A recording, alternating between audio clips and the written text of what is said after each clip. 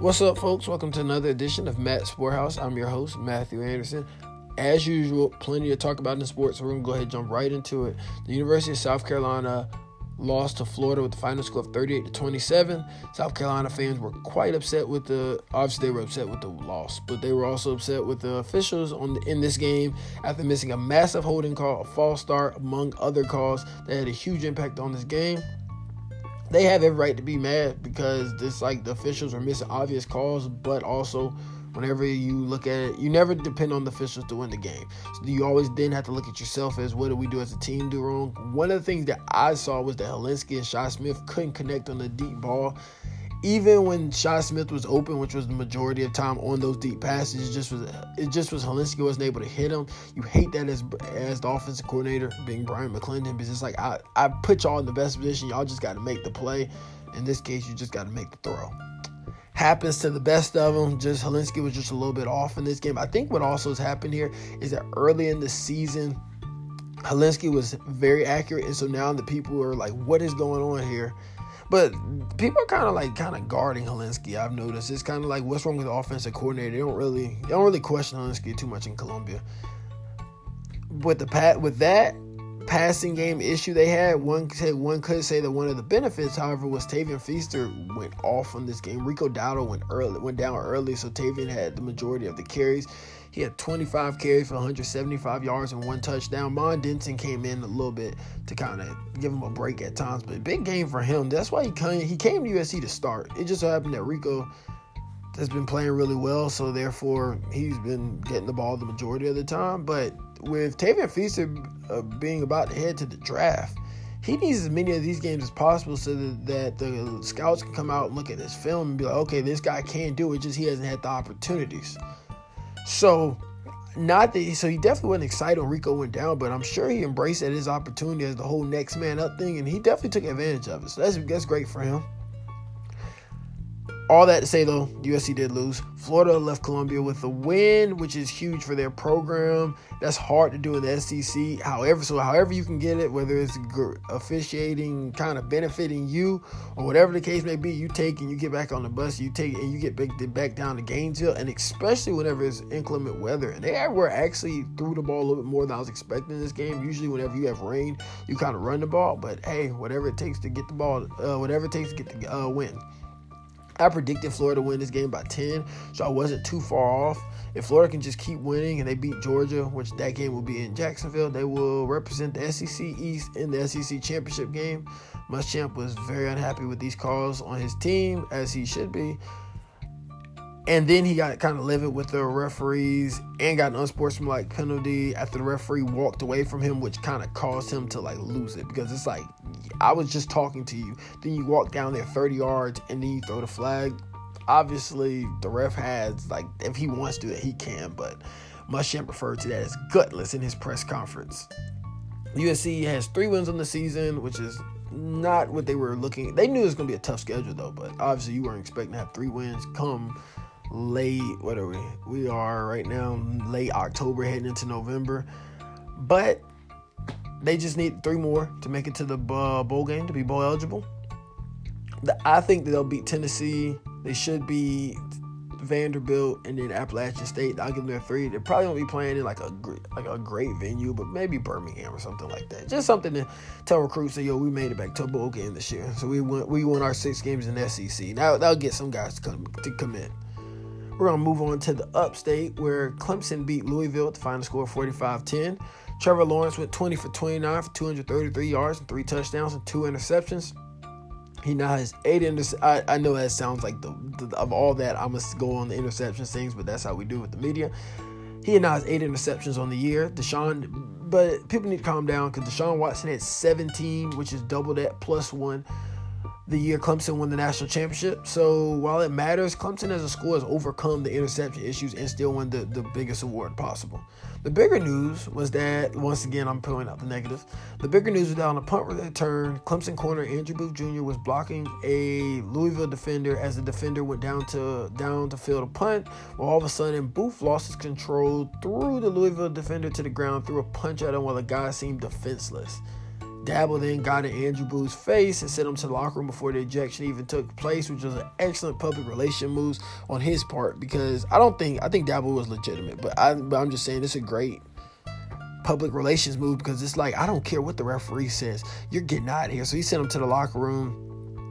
Then Dabo made him ride, I'm pretty sure it's an 8 hour. It's either 8 or 5 hour drive. It made him ride on the bus with the team managers on the way back to Clemson instead of the plane with his teammates. And then Dabo said the rest of this will be handled in-house. Dabo is big on how his players represent the Clemson brand, and when the guys represent it in the wrong way, he isn't afraid to let them hear about it and punish them accordingly. I can understand why he's like this, because now people are Googling Clemson and Googling that guy's name, not for like positive reasons, not looking at Clemson for, oh, look at the win. They're looking to see, like, what about this fight? What about this guy? And that's negative light on your program. And Dabo's big on protecting that Clemson brand, especially because he plays a major component, especially as of recently, on building that brand. But to stay with the Clemson Tigers, but we're going to talk about one of their pro guys, Christian Wilkins, who was an All-American in Clemson. He now plays. He was a first-round draft pick for the Miami Dolphins. He threw a punch against the Bills. So there's all the Clemson guys are fighting this week. And we're going to stay with the Tigers, but move to the even more south, where LSU started slow, but I'm really rocking with the LSU and Ohio State this year. But nonetheless, LSU started slow, but remained undefeated, going to Starkville, Mississippi, where they have the cowbells that are constantly like dinging throughout the game. I can imagine as a player, it's so aggravating, especially if you're a visiting player. But LSU came out on top with the final score of 36-13. They scored 33 points in the second and third quarter. So it was like the warm-up, second, third, they went and just shot the whole thing out. And then come the fourth quarter, they kind of just kept the other team from scoring too much and got the win overall. Joe Burrow went 25 for 32 for 327 yards and 4 touchdowns. Ohio State went to Northwestern Friday night in a trap game scenario. A Big Ten matchup on the road at night. Northwestern, when they get going, it's not an SEC environment, but it could be a nice, a great venue to play. But anyway, 52-3. I was studying, but I just wanted to see the beginning of the game because I figured Ohio State was going to blow them out. They went up 21-0. I cut the game off. Ohio State is different. They have a lot of young talent on this team, especially at wideout. So I predict Ohio State will continue to win out. But they do have a game coming up this week against Wisconsin, which we'll talk about later. And they have to play Penn State, who is undefeated. Texas barely beat Kansas this weekend with the final score of 50-48. So kudos to Les Miles for keeping Kansas like afloat in a game against Texas, because this has never really been a game. So the fact that they were able to do this is great. The fact that this game was so close probably infuriated Texas alumni. Most people don't like Texas alumni, and likewise, most Texas alumni don't like most other teams. The Longhorn faithful feel as if Kansas should never even be competitive with them, and I really can't disagree. And so the fact that this is even close was a disappointment to them. But nonetheless, you get a win. It's always big. It's hard to do. As Dabo Swinney says, you should celebrate a win because it's not easy in this business. We're going to go out to the Pac-12. We're going to come back to the SEC in a minute. But Utah, 6-1 after beating Arizona State, whose former head coach is Herm Edwards, who was a Super Bowl winning head coach. If Utah didn't lay an egg against Southern Cal, they would be in perfect position right now to they win out, represent the Pac-12 in the college football playoff. But because they can't just seem to beat Southern Cal no matter how bad Southern Cal is, the Pac-12 is probably going to be irrelevant another year in the college football playoff. So they pretty much just shut down that whole conference because they can't beat Southern Cal. I don't understand what it is. It's like these aren't even the dominant Southern Cal teams. I think the Southern Cal was on their third quarterback in that game. But like I said, we're going to kick it back down south, where Alabama beat Tennessee with the final score of 35-13. Tennessee played them very well at first, but obviously it got away. Stephon Diggs' younger brother, who's Trayvon Diggs, had a rather unique play wherever the Tennessee quarterback decided to try to kind of dive into the end zone. The Alabama guy knocked the ball in his hand. Trayvon got it, took off 100 yards in the opposite direction, and scored the Alabama touchdown. After this play, a lot of people got upset with the Tennessee coach, Jerry Pruitt, who grabbed his quarterback by the face mask, and people are like, in this soft culture, people don't like that. They're like, no, you keep your hands off of him. I get both sides of it, so I don't even want to call the culture soft. Well, it is, but in this case, I get it, because it's like, you don't have to. You can just yell at him if you need to, kind of keep your hands off of him. But you see a lot of things worse than that in football, and then also, like, you see stuff like that at practice all the time, so the people just don't get to see that stuff. That's why I don't even think the player overreacted too bad, but I get it, because it's like, keep your hands off of people, children. Also, though, Tua suffered a high ankle sprain in this game and had surgery on it Sunday morning. This is the exact same injury Tua had last season, just on the opposite ankle. He will miss this week's game against Arkansas. According to Nick Saban. I believe this changes everything, and LSU should be the front runner in the SEC West. This is where Jalen Hurts usually would have come in. Tua goes out. Literally, just like last season, Tua goes out, Jalen Hurts gets plugged right in, and the tide keep rolling. But now that he's gone, they're going to have to go to the next man up approach. And what I think that we should speculate on is going to be when Tua gets back, will he be 100%? But just because he's back from the surgery never doesn't mean he's fully recovered. In football, you just play through the injuries. But I don't know about that one. I think, like I said, LSU should be the front runner. And lastly, in college football, Wisconsin went on the road to Illinois and lost the game 23-24. Wisconsin was undefeated before this matchup, but they can't dwell too much on this loss because they have Ohio State this coming weekend in Columbus on Saturday at noon. For some reason, College Game Day decided to go to South Dakota State versus North Dakota State instead of this Big Ten showdown. I don't understand it, because although Wisconsin lost the game, they're still a top 15 team, and Ohio State's top 4. I can't exactly remember what number they are right now. But it's like, so why would you not be at this game? But nonetheless, College Game Day just going to South Dakota State versus North Dakota State and watch. I'm not going to say nobody's, because that'd be bad. But just watch some other guys play. But I'm surprised they didn't go watch probably the biggest matchup on TV this weekend. But nonetheless, to the NFL, where Teddy Bridgewater led the Saints over the Bears with the final score of 36-25. Bridgewater is now 5-0 since taking over starting duties for this team since Drew Brees went out. And he went 23 for 28 in this game for 281 yards and 2 touchdowns. They also had Latavius Murray, who had 27 carries for 119 yards and 2 touchdowns, and Michael Thomas, who had 9 receptions for 131 yards. When you can have a quarterback throw, I've learned this from watching football, when you can have a quarterback throw for over 200 yards, a running back rush for 100 yards, and a receiver catch for 100, that's usually the recipe to win the game, especially if you can have 1 or less turnovers to go with that. So for the most part, if you see that template, that order, that team usually won the game. Staying in the NFL, we're gonna go through a couple scores with a little bit of explanation, so just hang in there with me. The Ravens beat Seattle with the final score of 30-16. Lamar Jackson ran the ball for 14 times for 116 yards and a touchdown. Whenever you beat Russell Wilson, especially in Seattle, it's always a celebration, because that's rare. That rarely happens. The Los Angeles Rams, newly acquired cornerback Jalen Ramsey made his debut and forced a fumble en route to the Rams win on the road in Atlanta with the final score of 37-10. I don't know what is going on with Atlanta. It's just a mess. The Arizona Cardinals in a matchup with 2 rookie quarterbacks battling. You had Kyler Murray and Daniel Jones, 2 top draft picks. The Cardinals came out on top. The final score 27-21. Kyler went 14 for 21 for 104 yards, which isn't exactly going to break any records. Daniel Jones, however, had 3 turnovers with 1 interception and 2 lost fumbles.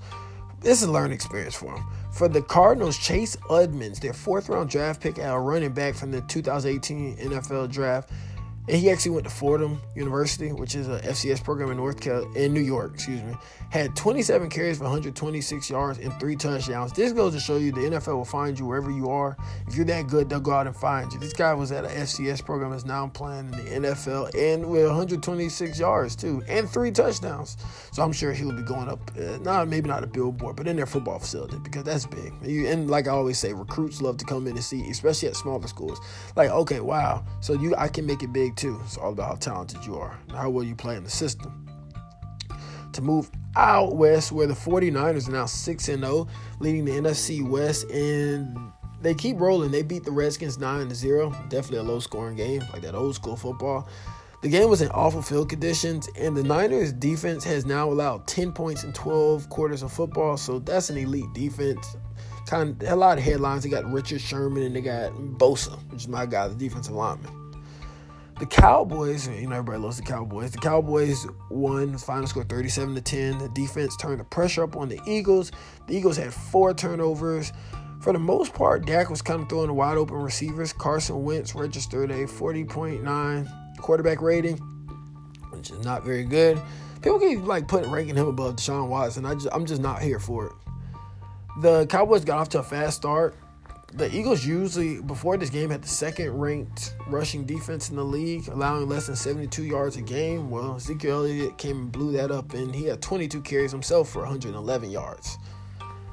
The Bills had And I got two basketball things, but one thing that you don't see every day was that the Bills had an onside kick return for a touchdown. So that was just kind of like those, what do you see? I guess if I had segments, it'd be like, what is that segment? Yeah. So you had that. And then to the NBA really quickly, where you have Zion Williamson, which is one of the larger names in the NBA, probably one of the more touted college guys since LeBron James. Anyway, he'll be out indefinitely with a knee injury. Most experts believe he will have to drop 15 to 20 pounds simply because he is already the second heaviest player in the NBA, and the amount of force he puts on his knees during an NBA game with all the explosion, the dunking, the jumping, all those things, is not really sustainable over 82-game season. Like at Duke, he could do it because it's a much shorter season, but in the NBA, you're on the road so much. You're doing that night in, night out. Even if it does work, it'll work in your younger years. But when you get probably about year 5 or 6, that doesn't, your knees will you're probably already going to have like arthritis and stuff like that. But that will really probably expedite the process. Most of the time you have the big guys, obviously with the exception of Shaq. Most of the time you have the big guys that are tall and really skinny. But maybe Zion will be able to break the mold here. But he's out indefinitely, so he's not off to a good start. Then also in Los Angeles, the Clippers, I don't know if you all seen the new uniforms that were all over Twitter. They kind of remind you of a Grand Theft Auto. It seems like the Clippers are kind of taking like the bad boy kind of thing of LA. So you have the Lakers with LeBron and Anthony Davis. The bright yellow. And the Clippers are kind of taking like the bad side of things. I like it. I like that approach to it. It's something different. It's something to get people in the stands besides the natural talent that'll be there. And speaking of the talent, Paul George is expected to miss the beginning of the season. Hopes to return around November-ish. This right here says everything you know about like sports as far as athletes and stuff. Paul George underwent surgery to his right rotator cuff and his left labrum after the 2019 playoffs ended. That means both of his shoulders had surgery. So we all see them whenever they get back to playing and stuff. But could you imagine how tough of a recovery that is when both of your shoulders have had surgery? Or both of your the upper part of your body have had surgeries on. But so whenever you think about the NBA, most people think about the commercials and all the bright lights and paparazzi and stuff. But it's real. That NBA life is real, and it does take a toll on you. So something to note there. But that's all we have for this week's Matt Sporthouse. Thank you all for listening. I do have that Twitter up and running. So if you have any questions, comments, concerns, go ahead and hit me on the Twitter account with one of those things. Also, be sure to rate the podcast, and thanks for listening again. Peace.